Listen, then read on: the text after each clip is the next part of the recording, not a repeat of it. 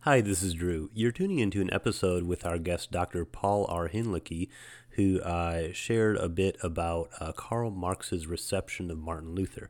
Dr. Hinlicky has written about this topic before.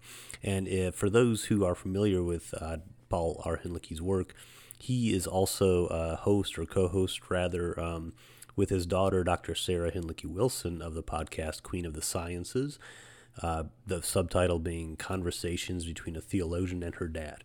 And so this episode is being cross-listed on that podcast as well. And so whether you're listening to us through Doth Protest or through Queen of the Sciences, we're very thankful for your listenership, of course, and hope you enjoy this conversation.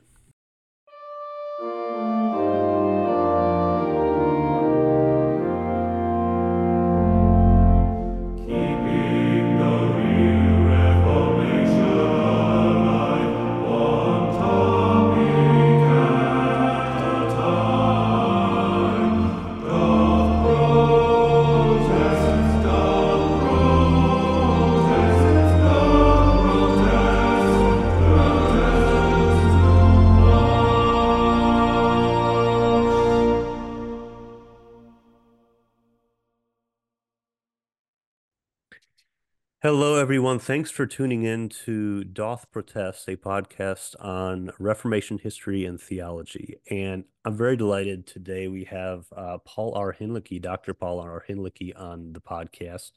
Dr. Hinlicky is a Lutheran pastor, an ecumenical theologian, and an author.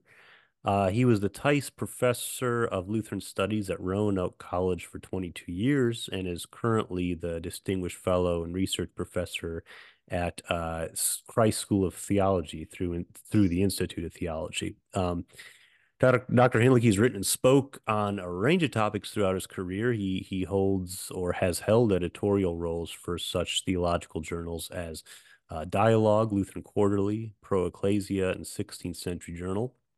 Some of the titles of the books that he has written are Beloved Community, Critical Dogmatics After Christendom, Divine Simplicity, Christ the Crisis of Metaphysics, Before Auschwitz, What Christian Theology Must Learn from the Rise of Nazism, Luther for Evangelicals, an introduction, and as well as the Joshua entry for the Brazos Theological Commentary on the Bible. For a full list of the many books and articles he's written, I encourage listeners to go to his website, paulhinlicky.com. It's PAULHINLICKY.com. Great features of his website include a tab titled Sermon of the Week, where offers free sermons and insights on the lectionary readings that can aid pastors and those with weekly preaching duties in crafting their message. And also on his website, you can find his blog titled Theological Ramblings, which I especially enjoy.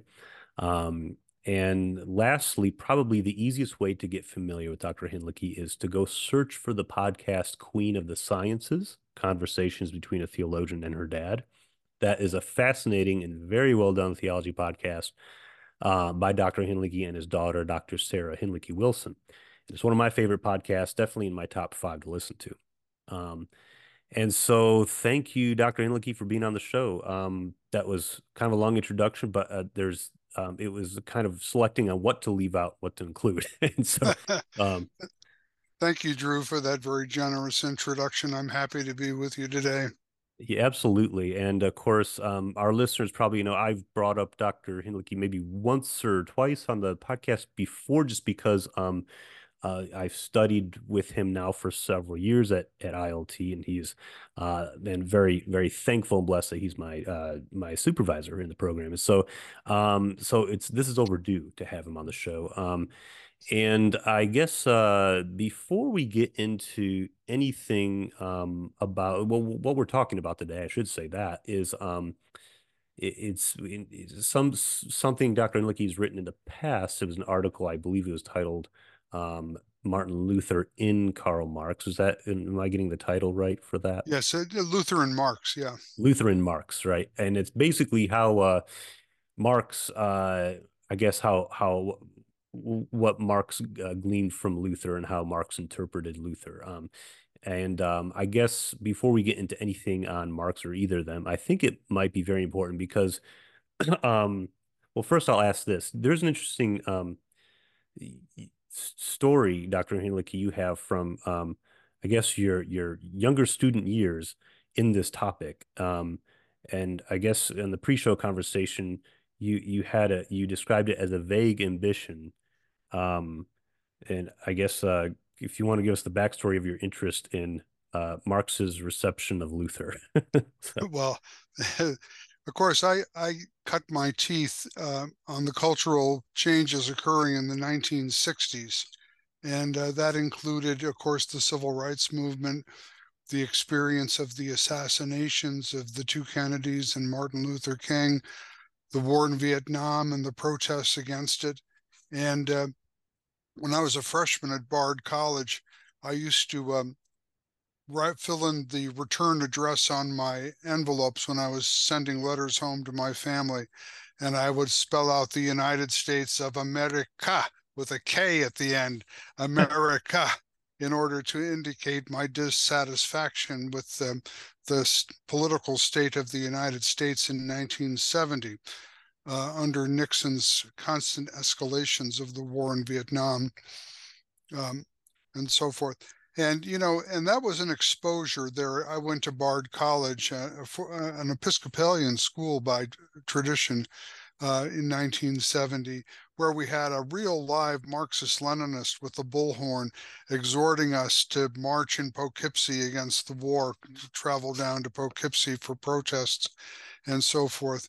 And by the time I finished seminary some years later, in 1977, I think, um, I was in reaction against the fundamentalist turn of the Lutheran Church Missouri Synod in which I'd grown up, and my head was full of Paul Tillich and Rudolf Bultmann, and I had just read Herbert Marcuse's Eros and Civilization, which is the chartered document of what we call today the New Left, the mhm. the post Marxist Leninist Marxism, of so-called humanistic Marxism in Germany.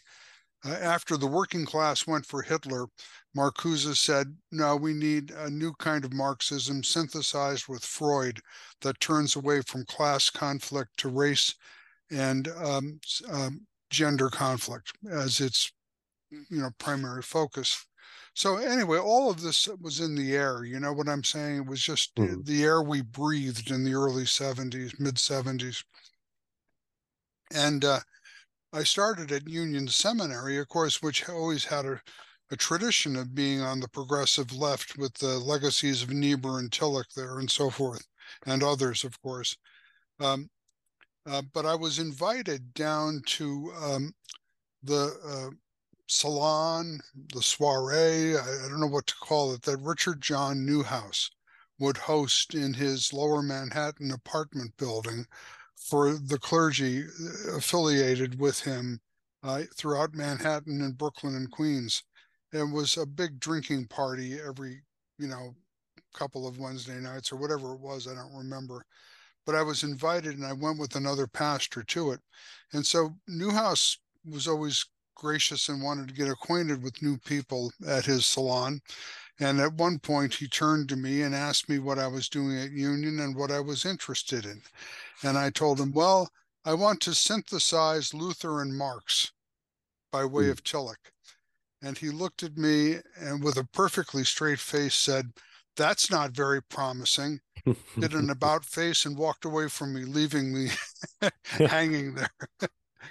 Now, was this back when Newhouse was a? Because I know in the 60s and 70s he was very much progressive or what would be progressive for that time and was for this pro civil rights and Right, but of course he later became the the First Things founder, I think, right, and is usually seen as a exactly. neoconservative. What phase was he in when I don't know, I'm just curious when he made those remarks to you.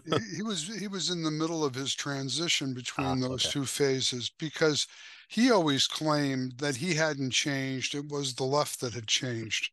And Hmm. he was really appalled by the support for free access to abortion Hmm. that was building on the side of the left. And Hmm. he said, look, I was against the napalming of babies in Vietnam. I'm not going to support this quiet napalming of babies in the United States. I'm just reporting. That's how Newhouse thought about his transition. Right. Um, well, I guess before we get into anything about Marx, I think it might be important because, the name Marx and terms like Marxism are very charged words in our discourse. I mean, Marx or Marxism is never really discussed neutrally. Well, maybe in the academy, but but not so much in popular rhetoric. And I think one of the things that when you were interested in that you wrote on Marx is what you wrote about really brackets out that noise. Or you were in your writing, you were intentional to bracket out the noise that comes after Marx and to focus just on Marx himself. It's not an apologetic for Marx, but it's not. I don't. You're not saying only if socialists and communists got Marx right, right? We know that refrain, but you seek to understand Marx on his own grounds, apart from perhaps any later school of Marxism.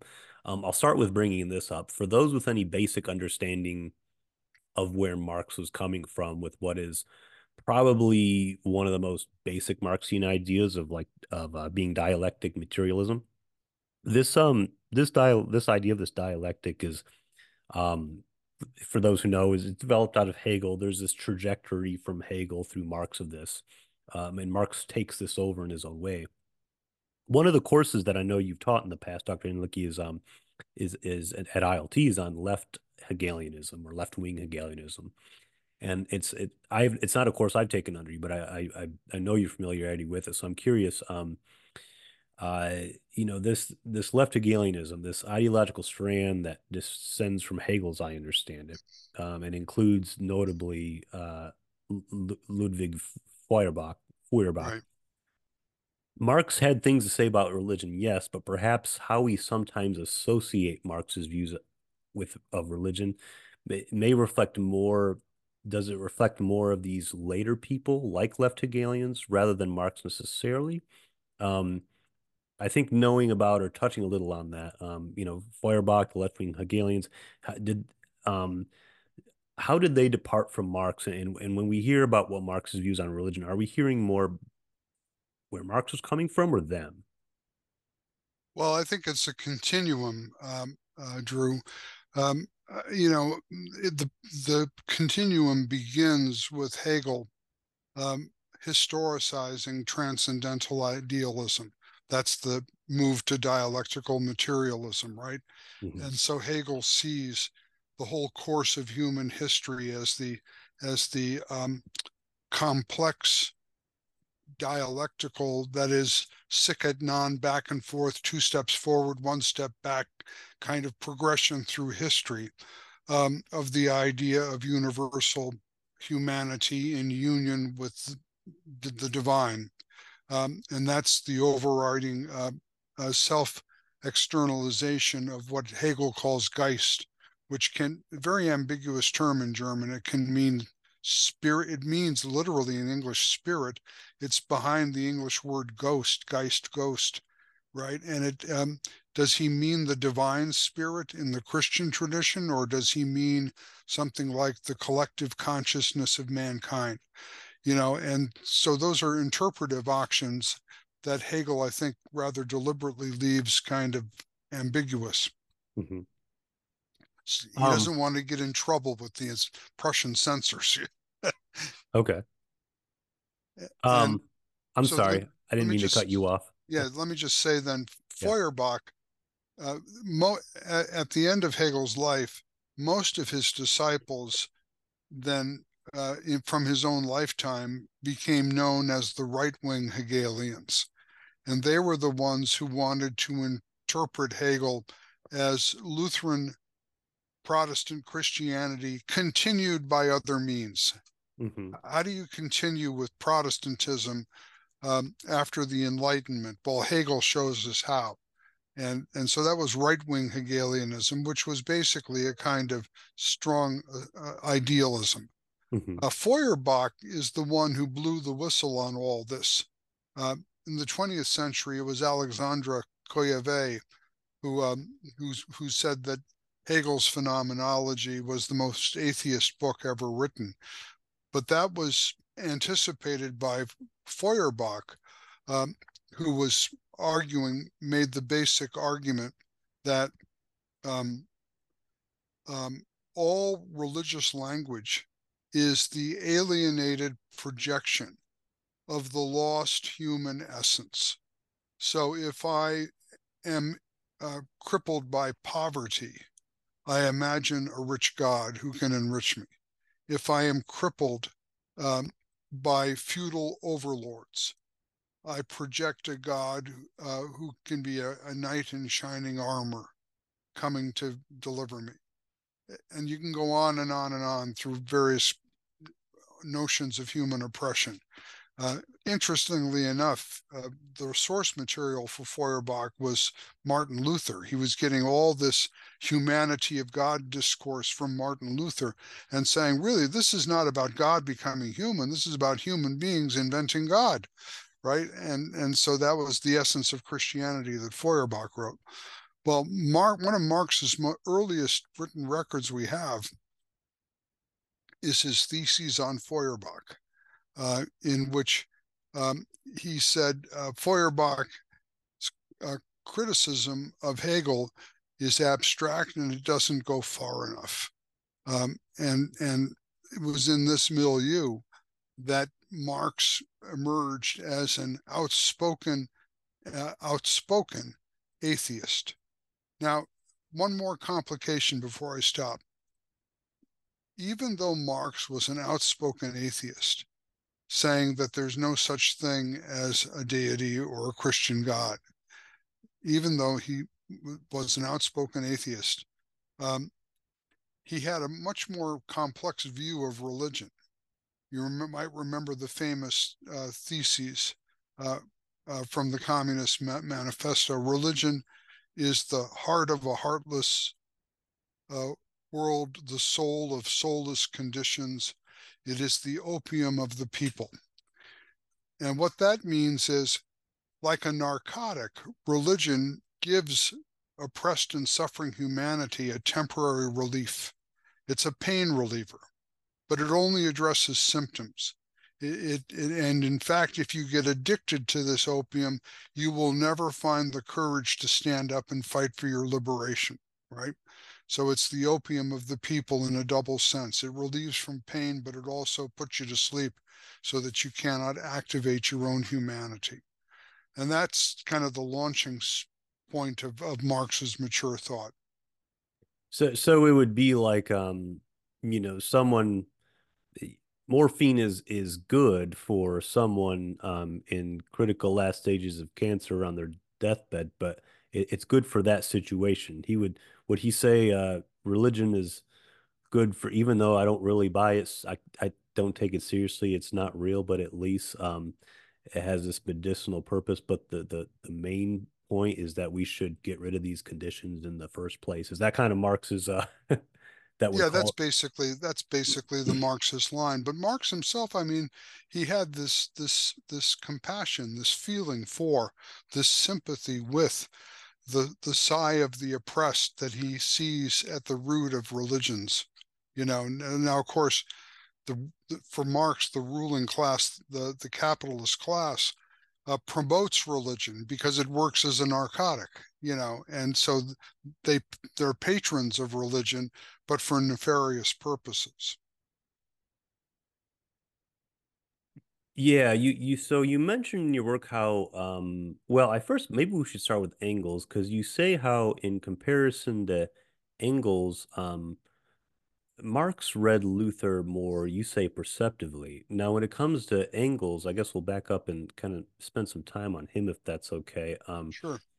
You point out in Engels himself, who's very much, anyone who's read, I don't know if it was Das Kapital or Communist Manifest. He was the co-author with Marx on one or both of those. I The haven't really read manifesto, all. yeah.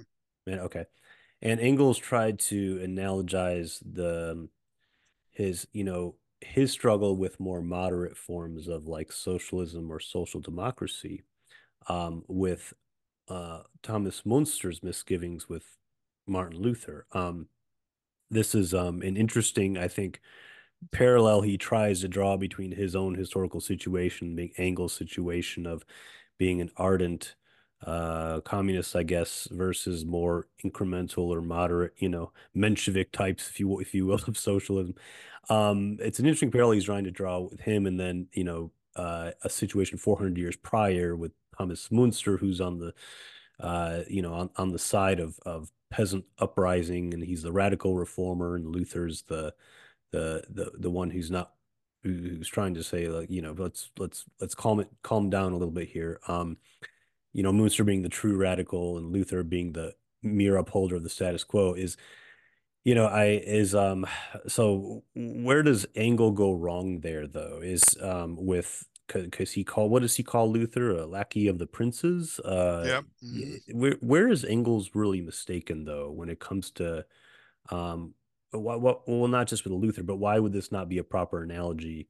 Yeah, I guess there's many reasons why this wouldn't be a proper analogy for him to make, but I guess if you could speak to that. Sure. Let's first of all just do a little contextualization here. What's interesting about Friedrich Engels is that his father made a fortune in the textile, I believe in the textile industry, and Engels inherits all this capitalist wealth, which bankrolls his career as a revolutionary and as a sponsor of Karl Marx's research. So there's a little bit of irony packed into that right I feel away. like that's the story for a lot of revolutionaries in history. His Yeah. capitalist daddy paid for it. But I'm sorry, I'll let you go ahead. But just an irony to be noted Yeah, in passing. You have to wonder, how did Karl Marx survive with his wife and family all those years while similar he was story. working in the Yeah, museum library in London? He was bankrolled by Engels, who you're had family right. wealth. Um, anyway, Engels himself um, came from a part of Germany, and his background was not Lutheran but Reformed. And there's some slight indications that his hostility to Luther reflects those traditional rivalries in Mm, German Protestantism. But that's a minor theme there. Really, what Engels did was rehabilitate the reputation of Thomas Munzer and begin the process of viewing Munzer uh, as uh, a forerunner of communist revolution. Um, Now, to do that, he has to, of course, do quite a um, hermeneutical job on on Thomas Munzer. What's interesting about Thomas Munzer is that, first of all, he was a student of Martin Luther in Wittenberg, and that Luther was influential in getting Thomas Munzer his first call as a pastor. mhm, So Luther regarded Munzer as a disciple. And somehow Munzer came under the influence of Nicholas Storch and others of these early spiritualists who were basically with the message that new visitations of the Spirit would supersede traditional reading of the Bible, mm, indeed, would supersede reading the Bible itself in some ways. And Munzer became convinced through this immediate experience of the Spirit, so claimed, that he had an insight into the real storyline of Scripture, which was violent revolution against the feudal overlords. And, we can see in the anti-imperialist themes in the Bible where Munzer might have gotten this line of thought, but Engels was lifting this up. So the heart of religion is not even the sigh of the oppressed in a heartless world. The heart of religion is agitation for the violent overthrow of the oppressor class. mm. And so Munzer became convinced, and Engels was arguing in his book, The Peasants' War in Germany, that this is the first rumblings of what was to come as the communist revolution. I think, Wow. like I've explained, it requires quite a makeover of the historical Thomas Munson. Right, yeah. Eh, and you you say Marx read him, was I guess really pierced to the heart of what Luther of writings of Luther um better than what um better than how Engels perhaps read the Luther, at Yeah, least the situation of Munster and Luther. Marx right. took a special interest in a particular writing of Luther in 1524, I think it's often known as Trade and Usury, or is it Right. Commerce and Trade and usury. Yep. Usury? Hmm. And you and I guess the that term needs to find it because I went back to Luther's works and I read this writing, this writing that Marx seemed to resonate a lot, this writing from Luther.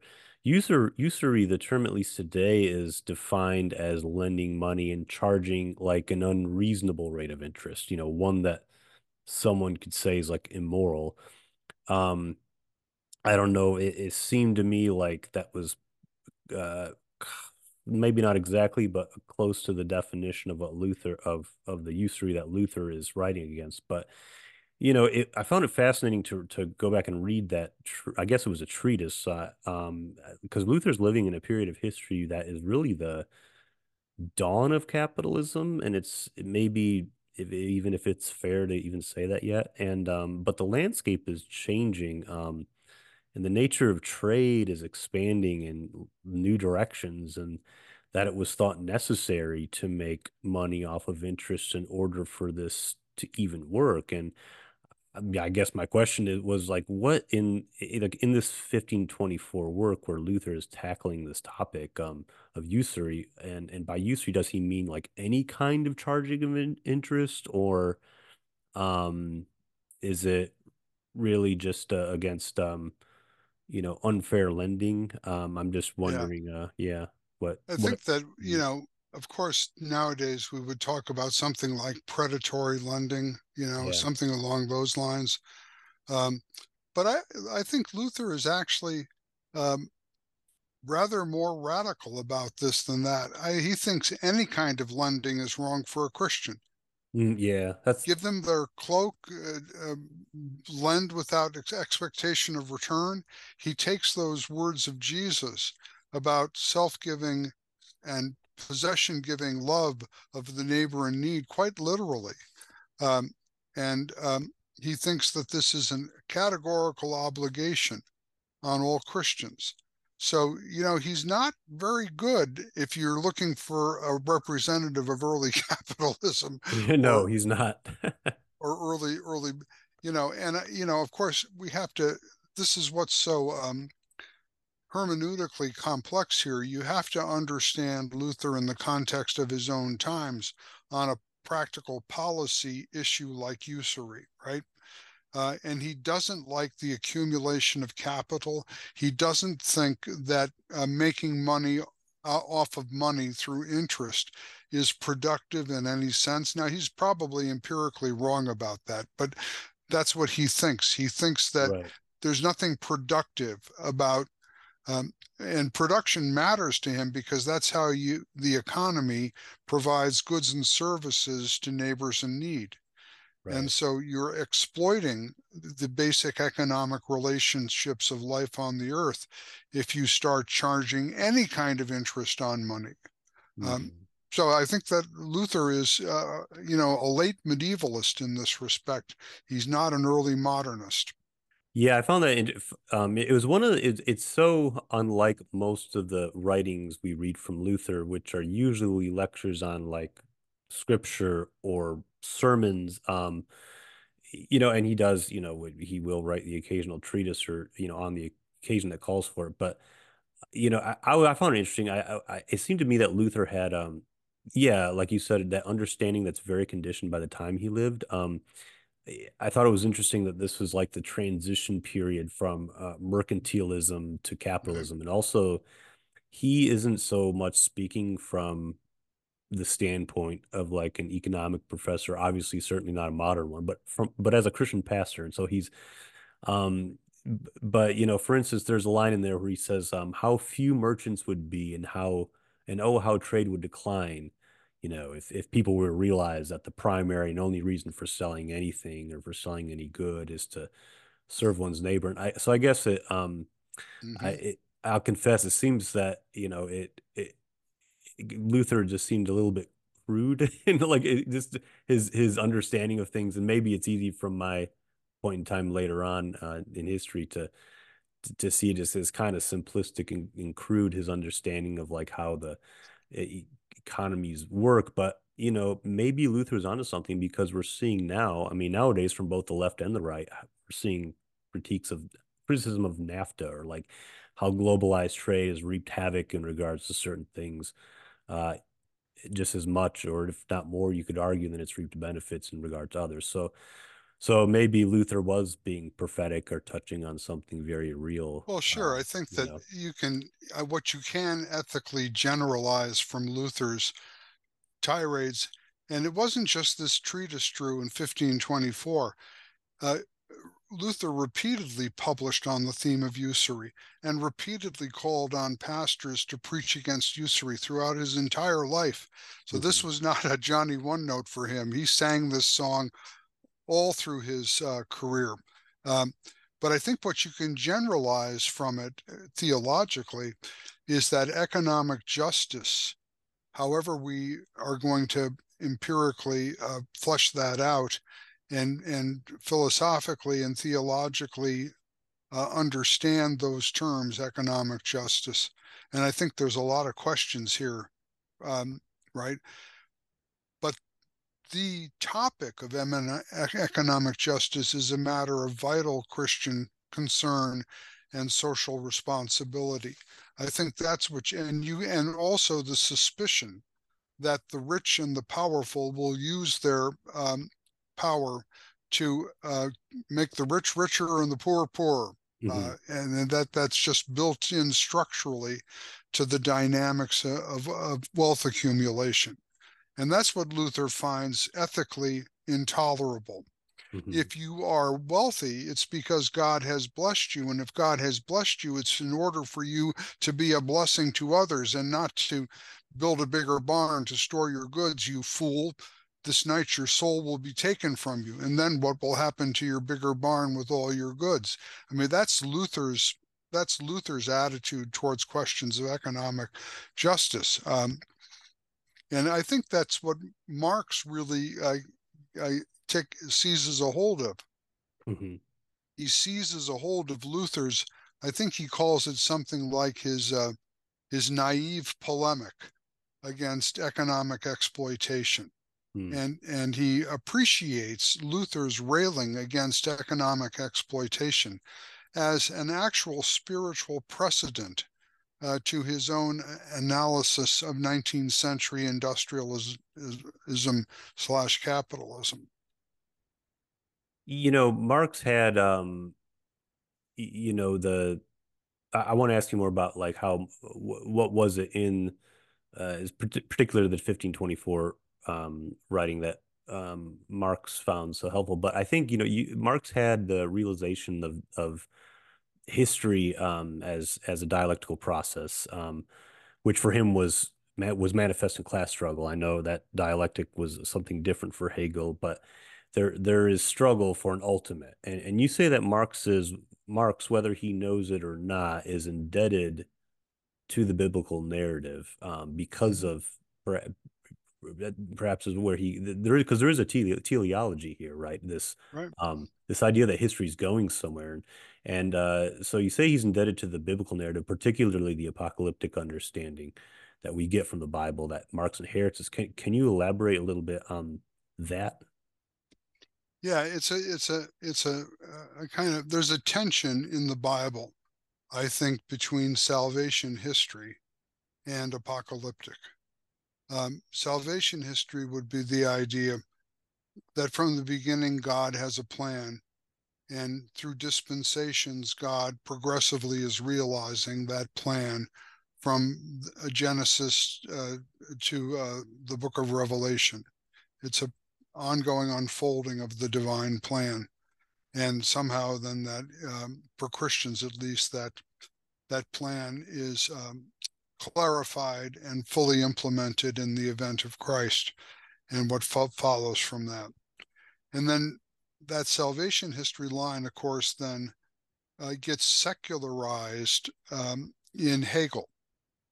Hegel's philosophy of religion um, um, is basically, or his philosophy of history is basically a secularization of that biblical salvation history, that the dialectical process of history, which, the cliche from thesis to antithesis to synthesis, which then creates a new thesis, which is met by a new antithesis, and then a further synthesis, and so on infinitum.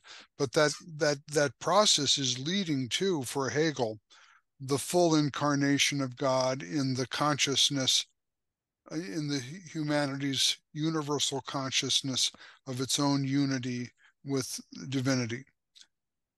That's the secularized kingdom of God in Hegel's thought. And something very much like that is further secularized in Marxist dialectical materialism, because and the dialectic is quite severe, and this is what borderline merges with apocalyptic, because with the triumph of the capitalist class through industrialization and technology, the accumulation of wealth becomes concentrated entirely in the hands of the owning class, the class that owns the property. And the masses are pauperized. They're reduced to no powerlessness. They have nothing to lose but their chains. Workers of the world, unite. You have nothing to lose but your chains. You've been stripped of all other loyalties. You've lost your religion. You've lost your nationality. You've lost your gender identities. All of this has been ground into the dirt and abolished by the juggernaut of capitalism. And as a result, the impoverished and pulverized working class has no more partial claims of loyalty. And it can potentially then become the universal class. It won't be divided by religion or nationality or any other kind of partial consciousness. And when that revolutionary workers class arises to expropriate the expropriators, to take over the means of production from the capitalist class, then the universal humanity um, can um, can be realized, and we'll all have conquered nature through industry and technology, but the benefits will be distributed to each according to their need, from all according to their ability, right? So you have the workers' paradise that's now been created, and humanity will be able to live the rest of its life eating grapes and writing poetry. That's kind Yeah. of the eschaton for Marxism, the secularized eschaton. Yeah, and I feel like obviously we not to rub Marx's nose in the dirt, but of course we saw how history has played itself out since then, and I guess um the secular utopian dream that never actually really came true. But something I do appreciate that you point out is that whatever one wants to think about Marxism, and I think we could both here acknowledge the failure, like I just said, the failures of realizing it, and whether through the Eastern Bloc totalitarians who tried to kind of, you could argue, I mean, harness the dialectical process into their own hands, or if it's more, even if it was the more orthodox Marxists, um, who who their predictions didn't come true either, while maybe having some good insights that endured. Ultimately they were wrong about how history has played itself out, but nevertheless, something you point out is that looking at Luther through Marx can be valuable in our understanding of Luther. What does I think you spoke a lot to what Marx brings to light in his reading of about Luther and his reading of Luther. And there's if there's anything else on that, like feel free to share as well. But I mean he could, but even if Marx is reading Luther one-sidedly or selectively, or conveniently, he does recognize that, I think, as you point out, that Luther sees a problem in something, not just an economic system per se, but something much deeper, the susceptibility of humans to desires that can create larger systems of injustice, if that makes sense. Yep. But they both believe in something that will overthrow these large, powerful dark forces. And maybe the answer for this is easy, maybe it's not. I don't know. I'd love to hear how you describe it. Where do they diverge then? Do they both believe in that something will overthrow it? But what for them? Where do they differ on that? Yeah, great. Uh, Let me respond to a number of things you said there, Drew. First, this. I used to remind my students, I taught this material, to college students for many years at a time when, after 1989 and the fall of the Berlin Wall, when there was a consensus. Marxist Leninism has failed, it's collapsed, it's not credible any longer. The philosopher Fukuyama wrote an essay called The End of History and said basically Marxism, Leninism is discredited. The future of the world is liberal democracy and free market capitalism and globalization. Well, that narrative of Fukuyama hasn't played out so well in the last 30 years, has it? Mhm. Right. And history isn't over. And I used to warn my students that Marxism is always waiting there in the wings to make a comeback. And all it takes is Western arrogance, complacency, and naivete about the suffering masses of the two-thirds world.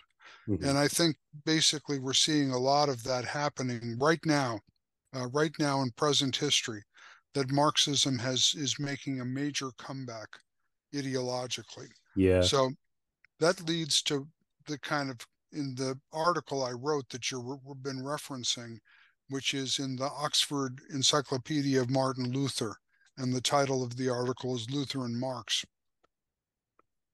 When Yeah. I came when I came to that conclusion of that study, I asked the question, um, because Marx borrows Luther's moral outrage at economic justice and deploys it rhetorically in support of his own cause in the pages of Das Kapital, right? Mhm. Um, to me, that leads to two insights. The appeal of Marxism, urge, has never been that dialectical materialism is all that compelling a theory of economic and social development. The moral appeal of Marxism is that in a secularized world that no longer believes in the Christian God, the moral outrage sponsored by the Jewish and Christian traditions at economic injustice gets a new voice and form in Marxism. Mhm. And it's really always been the moral critique of economic justice that drives the passions of people who affiliate with Marxism. I don't think shouldn't be a very controversial thesis, Oh no, I except, agree. I think, but for the people I've observed who have the person here and there who really latches on to Marx and maybe is even a self-avowed Marx, it's always it's always very moral. It's a very moral vision they have. They're not, they're not really interested in talking about dialectical processes. Maybe some are, but that's more of maybe the more academic types. But the activist mind is very moral for sure. well, actually, Drew, the dialectical side and the moral side are in some tension with each other. Because if you follow Marx's dialectical theory, um, you can't skip a historical epoch. You have to Right. go through capitalism and its exploitation in order to fund the development of the technology which is going to conquer nature, and that will eliminate the tragedy of humanity on the earth all these millennia. Right. That it's been a war of humanity against nature. Nature doesn't care for human well-being. Human beings must conquer nature in order to have well-being. And you can't skip like the Soviets tried to do and the Right. Chinese have tried to do. You can't just jump over capitalism into socialism. And when Right. you do, you create horrendous oppression and impoverization. And wherever, like modern China has become prosperous, when it jettisoned Marxist dogma and allowed capitalism to develop under state control in the last 30 years. Now, of course, Xi is trying to reassert communist control over the economy. But anyway, the point is, if you're a dialectical materialist, the moral critique of capitalism is moot. It makes Hmm. you can rave against capitalism all you want. You need it in order to get there. It's a You know, necessary step. it's a Yeah. necessary step. Yeah. But Um, again, uh, if Marx borrows from Luther the moral critique of economic injustice, then I think, as I concluded my article, Luther, so to speak, has the right to make a theological critique of Marx. Dr. Hinlicky, what would that Luther's theological critique of Marx be, even though we don't, have him he's not a contemporary of Marx. He left this mortal life before Marx entered this world. But what can we fairly say about how what and perhaps it's us what we can learn from Luther and how we could critique Marx perhaps. Well, what would that critique be? Yeah, it's a kind of an imaginary juxtaposition, but I think it's well grounded in the sources that Marx wanted humanity, the human race, the proletariat, the revolutionary class, to acquire divinity. He wanted humanity to become God without the creator, redeemer God of the Jewish and Christian traditions, right? Hmm. He wanted to be God without God. That's in a way, a capsule summary of the demonic temptation to the first couple in Genesis chapter 2. Sicut eritus Deus, you shall become as God, right? You shall become God. And and so, I mean, this is kind of really kind of a theologically basic. Hmm. Um, God is God and we are not. God is creator and we are creatures. We are not little gods striding upon the earth. And collectively, when we try to become gods without God, we institute the most vile forms of human oppression. As my years living in post communist Czechoslovakia um, demonstrated to me, the cynical statement I heard from so many survivors of the Marxist Leninist regime. Yeah, we're all equal, but some are more equal than others. Yeah. Yeah, and I know you kind of before we move on to the next thing, you taught in Slovakia for what kind of general period? Was it during the Cold War still, or was it shortly after, or After 1993 to 1999, I was there for 6 years. and had it been like were you part of an effort of launching, or because my understanding is that there, probably depending on where you were in the Soviet Union, there was theological study. A lot of it may have been underground. There was the repression of it. I don't know this situation of Yeah, Slovakia, but I can briefly say that the strategy of the Communist Party in Czechoslovakia was slowly to strangle the churches to death by limiting educational opportunities, by steering incompetent people into the ministry of the church, by co-opting the leadership of the church in all sorts of various ways. mm, Um, and when communism fell, after 1990 and so forth, there was just this massive influx of youth into the church, all curious um, to learn about the Christian faith, which had survived through the ministries of the babushkas, the grandmas, who would secretly baptize the children and secretly tell them Bible stories and things like that. And Mhm. so when I went there in 1993, and being an American and an English speaker, and also having a Slovak heritage, these young people flocked to me, and they were so hungry to learn. And of course, in their polemical antithesis to the atheist Marxist regime, a lot of them had a very fundamentalistic theology of a simple black and white either or. Mhm. And I helped them negotiate that in a little bit more mature and balanced way, I think, as I've tried to explain in this whole podcast. They were fighting fire with fire, perhaps. Fundamentalism with one fundamentalism for another. So Exactly. Yeah.